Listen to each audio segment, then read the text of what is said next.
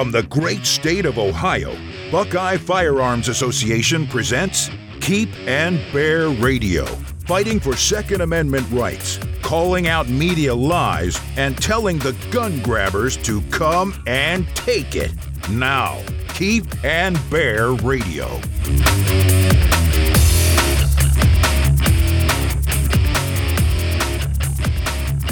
After the Uvalde school massacre, Democrats have introduced an innovative idea to stop mass school shootings.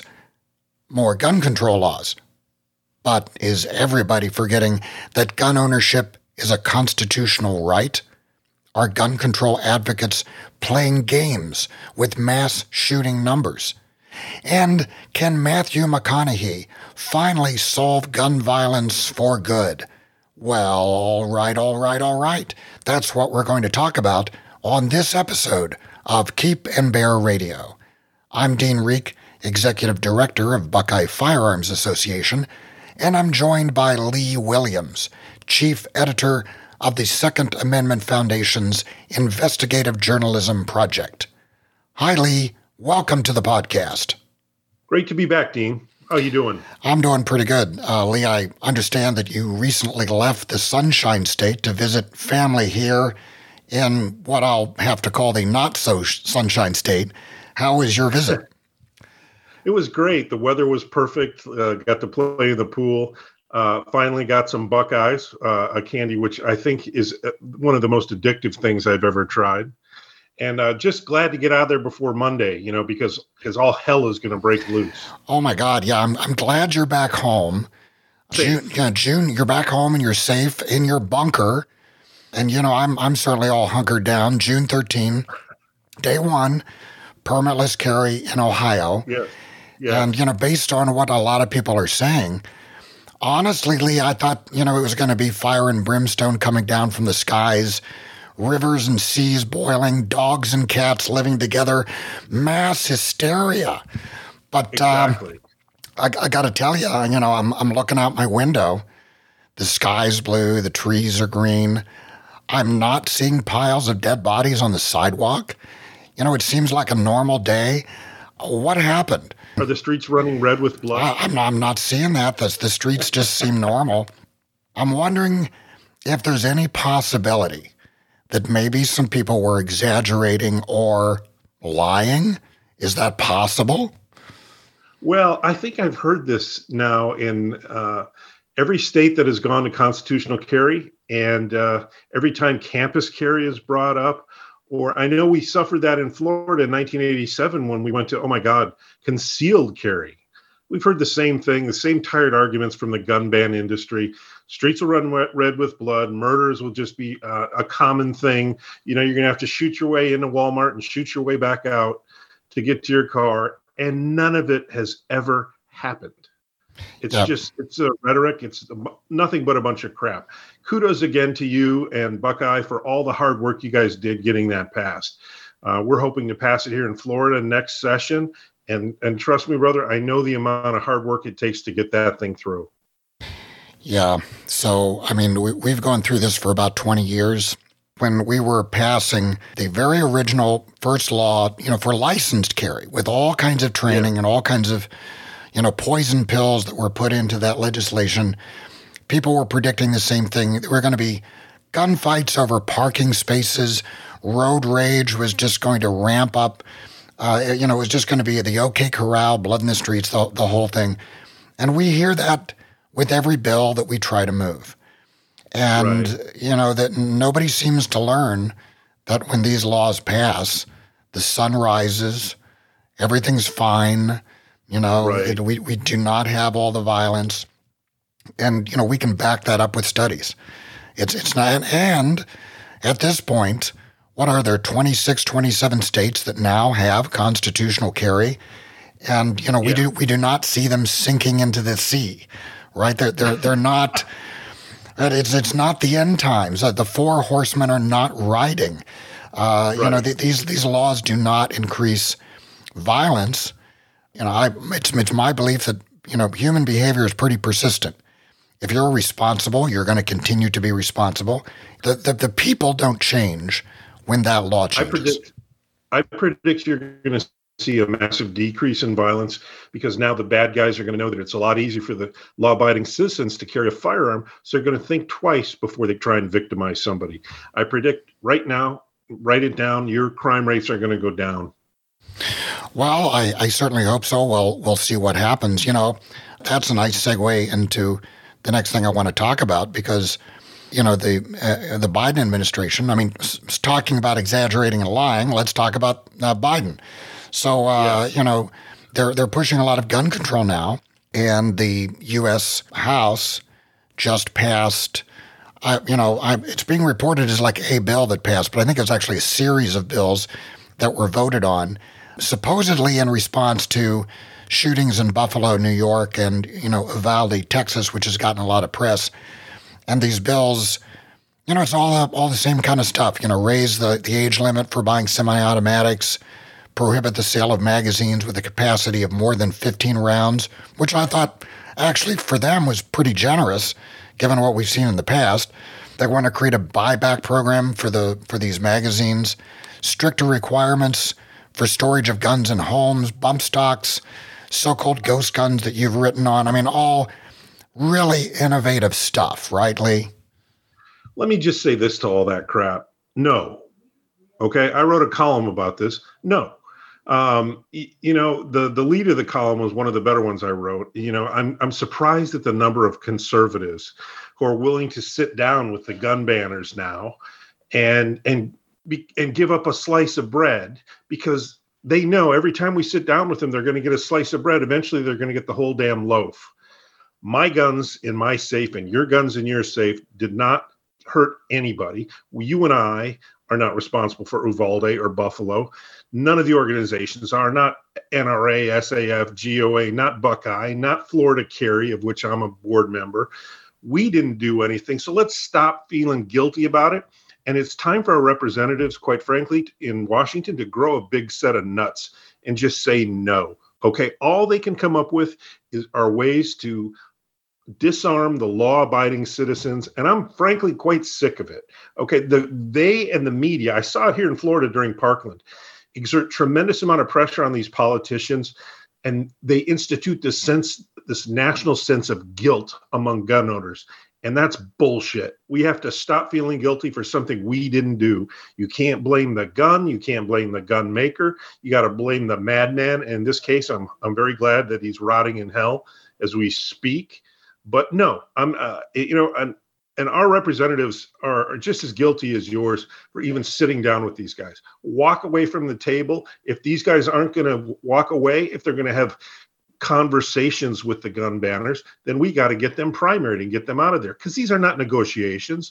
The other side is not giving up anything. It's always us, another slice of bread, another slice of bread. And like I said, eventually the gun banners get the whole damn loaf.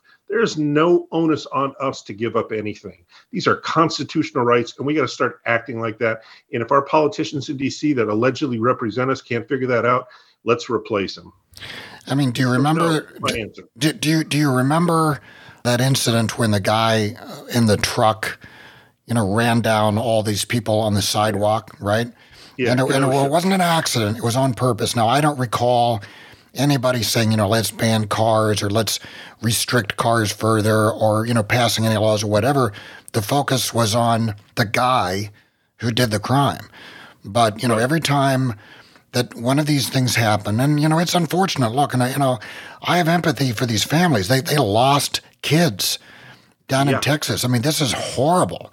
But immediately the focus is on the guns and on all the strategies that the gun banners always want anyway. This is a tactic. It's a marketing tactic. It's all for show. And it's working. Well, because strong emotion affects everybody. And you're right. I think there is this sense of guilt. And even some Republicans, get caught up in that. And they want to prove that they're good people. So, let's sit down and let's have a chat. So, and that begs the question, Lee, all this stuff that they're talking about, do you think that any of it has any chance of actually passing? No, and I'm talking about the Senate here, because it passed through the House. Can it get through the Senate?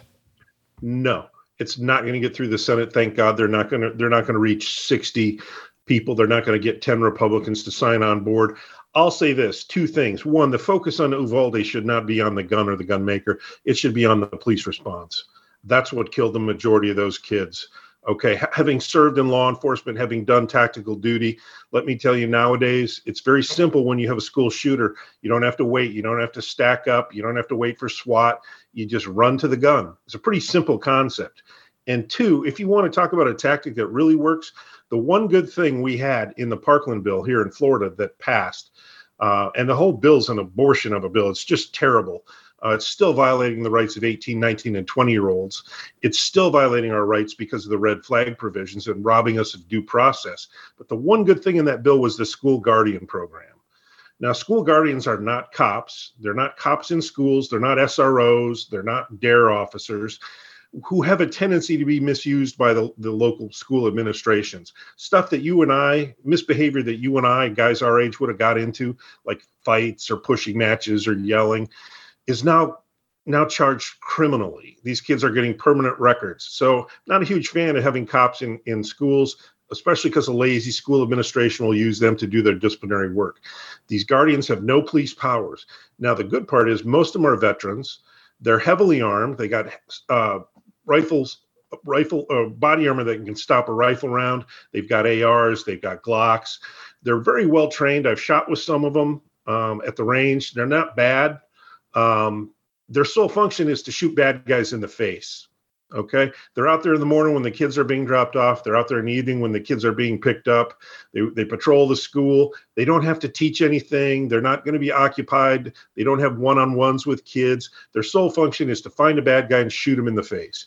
The guy I know, 3 tours in Afghanistan, has pulled a trigger before. You know he's going to do it again.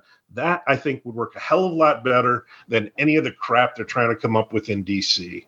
Yeah, it's all for show. It's about the upcoming elections.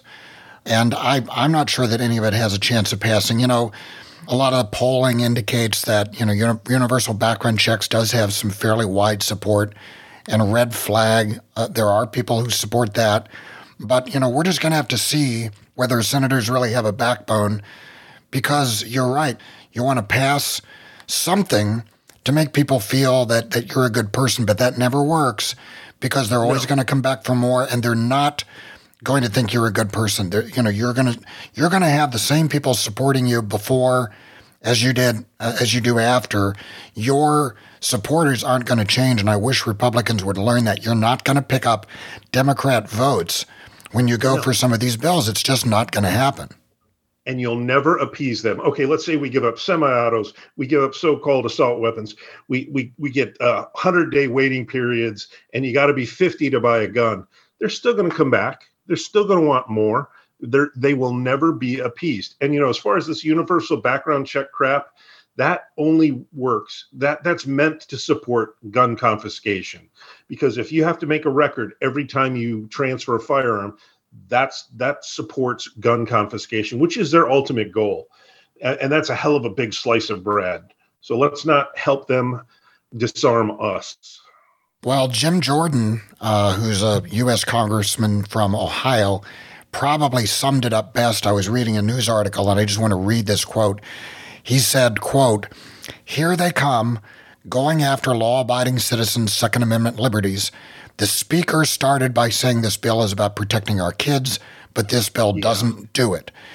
All this bill does is take away Second Amendment rights, God-given rights protected by our Constitution from law-abiding American citizens. That's what this legislation does, and that's why we should oppose it." Well, that's it in a nutshell. It's just the same laws that they always want to pass. It doesn't matter what the laws are. Lee, there's a famous story that I like to tell. There was a shooting. A guy committed one of these mass murders, and he used a shotgun. And I remember the very next day, legislators were coming out and wanting AR bans. It didn't matter. It didn't matter what the gun was. Right. Because they were just like preloaded for, here are the laws we want to pass.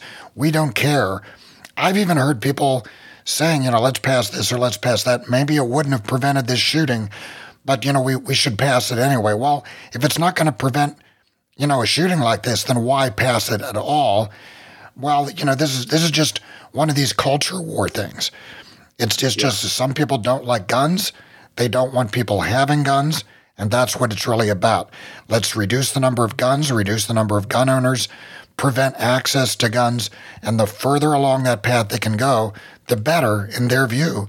They would like us to be like Europe, where it's very, very difficult for private gun ownership, and it's getting worse all the time. Yes. Yeah, I have relatives in Germany. I know it is difficult to own an air rifle over there.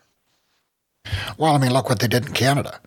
They're now trying to ban handguns, of all things. They're not calling it a ban. You're just not going to be able to sell or buy one. So that they're saying that's not a ban, right? That doesn't infringe your rights. We're just going to prevent the buying and selling of handguns from now on. So, I mean, that's what's in our future if we don't really guard our rights. Now, we were talking about this, these kind of issues. The thing that people, I think, really forget, and you wrote an entire article about this, is that constitutional rights supersede the need to do something, because that's what people are saying. You've got to do something. Oh, yeah. But we're not talking about an ordinary thing here. We're talking about an enumerated right in the U.S. Constitution. It's not one of these, interpreted rights. It's right there. It's spelled out that you have the right to keep and bear arms. So this is the part of the conversation that always gets lost. You never hear people talking about this. If we can't exercise our rights in a time of crisis, we really don't have rights. Rights are not just for the good times. They're about the bad times. So why don't you talk a little bit about that? Because again, you wrote an entire article about this idea. Well, it started, the genesis of the story was Joe saying, "Oh, we got to do something. We got to do something." And, I spent Memorial Day weekend, like most Americans, with my family, commemorating those who gave their lives in defense of this country. And they had already jumped into gear, and they being the politicians and the gun ban industry, together with the legacy media, they were conspiring how to strip these away. And they don't seem to get the fact that they're blood dancing. They are desecrating the memory of these 19 children and these two heroic teachers that were killed. And I'm sorry, both my parents were public school teachers. They're very good about deflecting the blame. The blame is on the gun. It's if we didn't have that gun, there wouldn't have been any problems, which is just a bunch of crap. I mean, the blood dancing started at the White House and it went all the way down to the local level. And again, they're shifting the blame away from where it should have been. The terrible police response that they had there, and the fact that, there were some issues with security with the door, but Joe will go off and off again on the need to put the blame on the gun. And this do something pressure, I've seen it here in Florida. I mean, that's how we got the Parkland bill, that damn Parkland bill signed. So if you're not conscious of it, if you're not policing your lawmakers and supporting them to stay away from these discussions and to not strip us of our God-given self-defense rights, it's going to happen again. But bottom line, like you said, their feelings and their need to do something do not trump my constitutional rights. And that's where we need to keep that discussion focused, rather than on blaming the gun or anything like that. Blame the gunman. Yeah, a lot of my background is in business. So I've worked with a lot of Fortune 500 companies when I was doing marketing. And, one of the rules is you don't make important decisions when you have strong emotions. You make bad decisions at that time because you're compromised. Emotions compromise your reasoning abilities. So, they want these decisions to be made at times of high emotion, which is exactly the wrong time to be talking about changing the law or infringing on people's rights, because that's not when you're rational. Yeah. And that is a conscious tactic. This is not by accident. I've read all kinds of books and I've studied psychology. I know how decision-making happens, and I can see this. It's transparent. They will use these incidents when people are worked up emotionally, when they're afraid and when they're angry. And that is the moment. Anger is one of the most powerful emotions that we have as human beings. And that's often when you can motivate people to do things, to do what you want to do. It's a persuasive technique. but this is not a time for rational decision making. And they know they've got a window. They know they've got a window, and it's getting close to close, and that's why Pelosi had a vote on this bill. Yeah. Well, and they broke it up into separate bills. They wanted to get Republicans on the record. So that shows that it really wasn't about safety. This was about the upcoming elections. They want to be able to go out and fundraise and say, here's what we supported and here's what the Republicans voted against. I would also say that politics. It is a great way to keep the public and the media from focusing on the real issues like 8.6% inflation as of last week, and it's going to grow even higher. Economy that is in shambles. The fact we're super close to a nuclear war with Russia that could happen. Let's focus on guns. Great plan, Joe. Great plan. Yeah. Well, let me just transition to something else here because we're talking about these mass shootings, and that's an interesting phrase, mass shootings. Now, years ago, mass shootings generally were defined as, a shooting where 4 or more people died. And that is no longer the case. There's been a lot of playing with this definition. There was a really interesting article in Reason magazine. You can see this online at reason.com.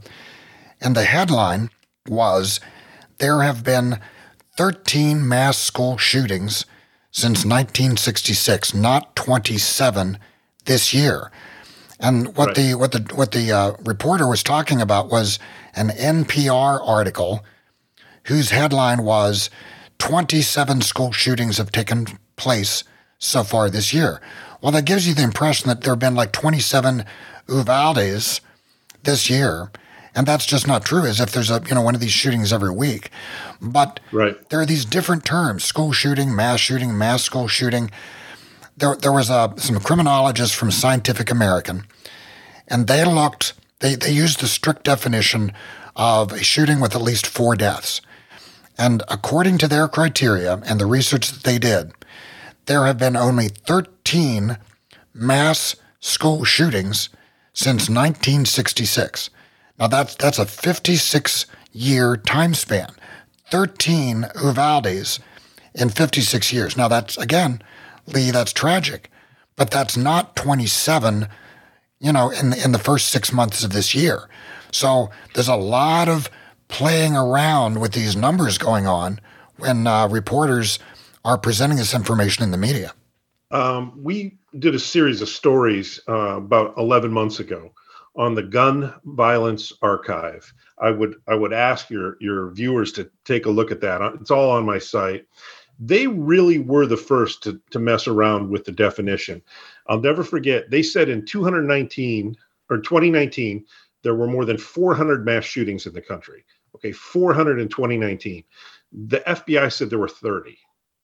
So I'll let you figure out who's got a better definition. Now, the thing about the Gun Violence Archive and their definition, they don't exclude it if it's gang violence, which the FBI does. They don't exclude it if it's domestic violence, which the FBI does. They don't exclude it if it's not random, like the FBI does.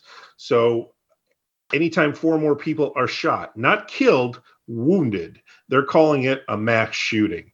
And who do you think the reporters at CNN and MSLSD are going to turn to when they're looking for a headline? Nothing is sexy. 400 shootings last year is a lot sexier than 30 from the FBI. So I called up this schmo in charge of the Gun Violence Archive, and I interviewed him. And it's a bunch of dudes sitting around a room. Some have some statistical expertise. They're incredibly anti-gun, every single freaking one of them. They use media accounts. They use media stories. They use police Twitter and social media to track these number of school shootings. Well, let me tell you, the only thing less accurate than the media, having been in the media for 20 years, would be the media's social media, because they never get it right for at least 2 or 3 days till all the facts are known. They'll throw out there, 50 people wounded, 5 million killed. It couldn't be any farther from the truth. But that's what they're getting credibility now. Hell, Fox was using them the other day. I remember when Fox used to be a little more conservative than CNN and MSLSD, but they're using Gun Violence Archive now because they get a sensational number. It's all about sensation and over dramatizing crap than it is about the facts and the truth. No, and I totally agree with your Reason story. I love Reason, by the way. It's very reasonable, unlike the rest of the legacy media. So yeah, it's all about the definition. You can't, if you're talking mass shootings, be it in a shopping mall or a school or where have you, it can't be gang related, it can't be domestic violence related. It has to be random, because that's what people picture in their head when they hear the term mass shooting. And this reminds me of part of the conversation we had last time you were on the podcast, when we were talking about how journalists are different now than they used to be. And I use the term journalist in air quotes. You were saying that, reporters used to be more of a, blue collar kind of crowd. Yeah. It was just a straightforward job. You get out there, you hit the pavement, you collect your facts, you know how to differentiate between good sources and bad sources. Well, you have a lot of people growing up now on the internet, and basically, if it's on the internet, it's trustworthy. So I think that a lot of them are looking at, Twitter, that's good information, or any random story that's on the internet, that's good information. They don't know how to do research. If it's on Wikipedia, that is a trustworthy source. Well, no, it's not, because it's not vetted in any way. It's even worse than that. Nowadays at some media organizations, a reporter's raise and promotions are dependent upon the number of hits he gets, the number of clicks he gets on his stories, the number of digital subscriptions that his stories generate. So that right there is a recipe for failure, recipe for disaster. Of course, they're going to choose the 400 mass shootings number over the FBI's more legitimate 30, because it gets more clicks. It's all about clickbait nowadays. Write the worst headline that doesn't have anything to do with the story, and if people click on it, so what? Even though it's inaccurate. Now it's lost. The industry has lost it. I started in journalism before the internet was that useful. We used our boots and got out there and found stories and burned a lot of shoe leather. Now, look at your major cable networks. They're reporting off of Twitter. Some guy will throw out, or some gal will throw out an important tweet. Next thing you know, you've got the major news networks writing a story about a tweet or about what somebody says on The View. It's not journalism anymore, man. It's entertainment. That's actually one of my personal pet peeves. I've seen entire stories with nothing but, here's something that somebody said on Twitter, and boy, look at what the responses were, and they'll give 4 or 5 responses. End of story. That is not news. That's just creating content. It's all about content creation, not about reporting, here's what happened today, which is my definition of just straight up news. And I got to say, about a year ago, I deleted most of the news apps from my phone, and there were a lot of news outlets that I just stopped, and this was on the left and the right, because I just felt, I'm not getting news. I'm getting content that has a corporate agenda, and the agenda is making money. So, I can't trust any of this, whether it's on the left or right, in the middle or anywhere, and it's much harder today. Even though I'm sure good journalists are out there, it's much harder to find news reporting where they're trying to make an effort to keep their bias out, to use the old-fashioned, journalism techniques that I learned in my journalism class. My journalism class was rough. We would be assigned a story. If you got one piece of punctuation wrong, you dropped a letter grade. If you misspelled a word, you dropped a letter grade. If you didn't have at least 2 independent, verifiable sources, drop a letter grade. Try to get an A in that class was rough. You had to do your work. And I'm not sure, what are they teaching in journalism school now? Are they that strict? It's social media. Okay, that's what they're teaching. How to blend, how to create rather than a good story, it's how to create a package. You have your video, you have your still images. Half of these kids can't write their way out of a paper bag. It's terrible, man. And I blame the schools and but more importantly, I blame the organizations that put more emphasis on the number of clicks they get. And this is doubly worse when you're talking firearms. I mean, I would say probably half the journalists I work with could not articulate the difference between a shotgun and a rifle. Okay, much less an AR or an AK or gas impingement versus gas piston. They didn't know the difference between a shotgun and a rifle or a revolver and a semi-automatic. But they're instant subject matter experts if they have to write an anti-gun story. Yeah, well, and a lot of journalists, it's about celebrity. If I ran a news organization, and I've talked, because I know some people who work in news, and I've told them, if I ran a news organization, I would not allow any of my employees to have public Twitter accounts because I think it's inappropriate for journalists or people who are trying to be credible news sources from being out there and issuing their opinions on, elections and bills and all this. You're supposed to be reporting the news, not taking a stance on it, unless you're a part of the editorial team, which is different. Right. In the old days, you had editorial and news and sales all as three entirely separate departments, physically in different parts of the building. That just isn't true now. It's all mushed together. No. And I remember the old days fondly. I mean, I had one reporter who would occasionally try and add his opinion to a story, and I'd thrash him mercilessly. There should be news and opinion. On my website, Armed American News, Mark, my partner Mark, and I, we differentiate between news and opinion. And you know what? Guys in the gun world, they don't need you to tell them what their opinion should be. Everybody in the gun world is the smartest bunch of readers I've ever written for. They can make up their own mind, brother. They're sharp. They're switched on. They get it. I don't need to tell them my opinion. Okay, they can make up their own mind. Just get the facts out there. Yeah, and again, going back to my fantasy of running a news department, not only would I not allow them to have Twitter accounts, I would just ask them up front, in the interview, are you wanting to be a journalist or are you wanting to be a celebrity?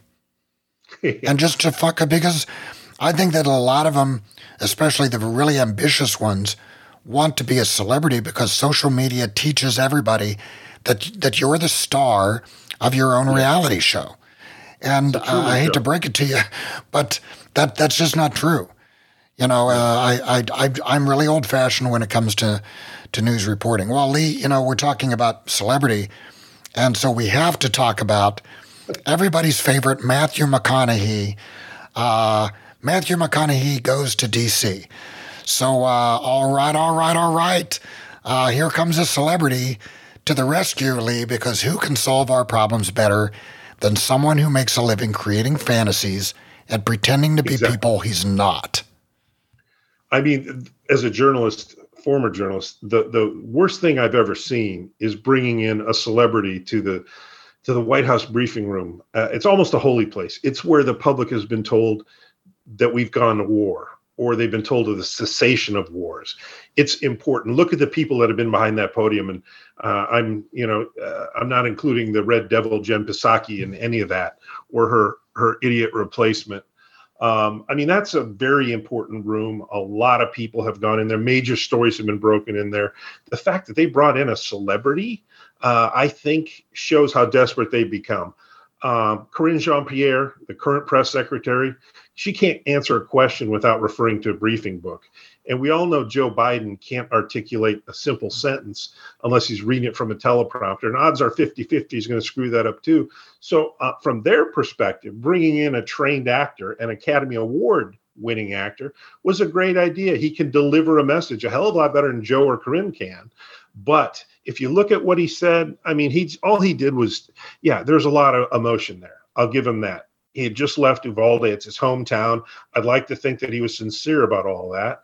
That was riveting. But then, of course, he just pulls a page right out of Joe Biden's gun ban playbook and reads down the list. I think it was a good call by the White House because they're incapable of delivering a message right now. The American people rightfully don't trust them. All they can do is spin. I mean, Biden's blaming inflation on Putin. Okay. Everybody knows he lies when he opens his mouth. I mean, you've got story after story after story. He, rescued Nelson Mandela from prison. He used to play with chopstick or corn pop or whatever the hell he was. He had falling the hair on his legs. I mean, Joe lies. Everybody knows that. So bring in some guy who has some modicum of respect. He's an Academy Award winner. I think from their perspective, it was grand. I think it was one of the dumbest ideas I've ever seen from a truth-telling point of view. Nobody at the White House is believable. Nobody has any credibility, including our president. So they got to bring in an actor. I mean, I would have brought in Clint Eastwood. Okay. Huge Clint Eastwood fan. He's 92, but he's doing great. Bring him in. At least he's got a little gravitas, a lot more than Matthew. Well, I mean, he gets there and it is right out of the playbook.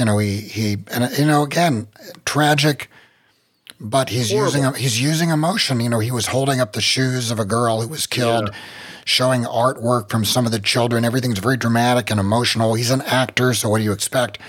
But none of that is a cogent argument for gun control. And of course, no. What does he do? He calls for gun control, universal background checks, raising the minimum age for purchasing an AR, waiting periods, red flag laws, all the usual stuff. Lee, I'm sorry, but that is just not all right. No, it's all wrong. It's all wrong. I mean, it just shows how desperate they've become. They can't even get their own message out anymore. They got to bring in an Academy Award winner.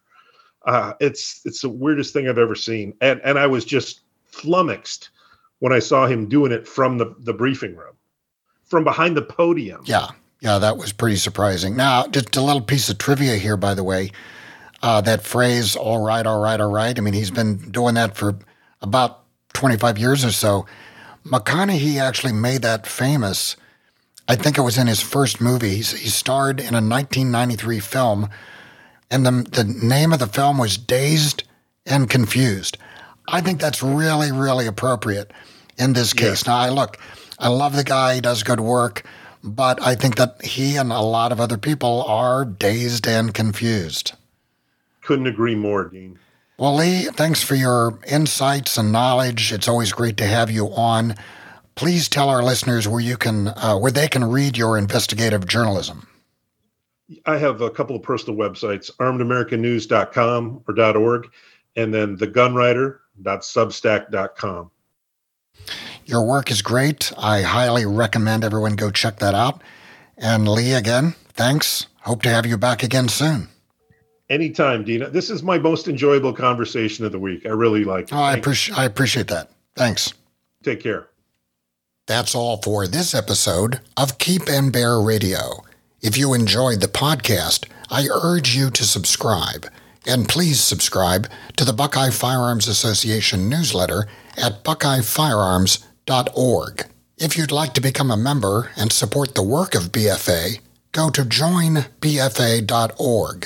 Use the discount code PODCAST to get $10 off your membership. That's joinbfa.org. We'll see you next time on Keep and Bear Radio.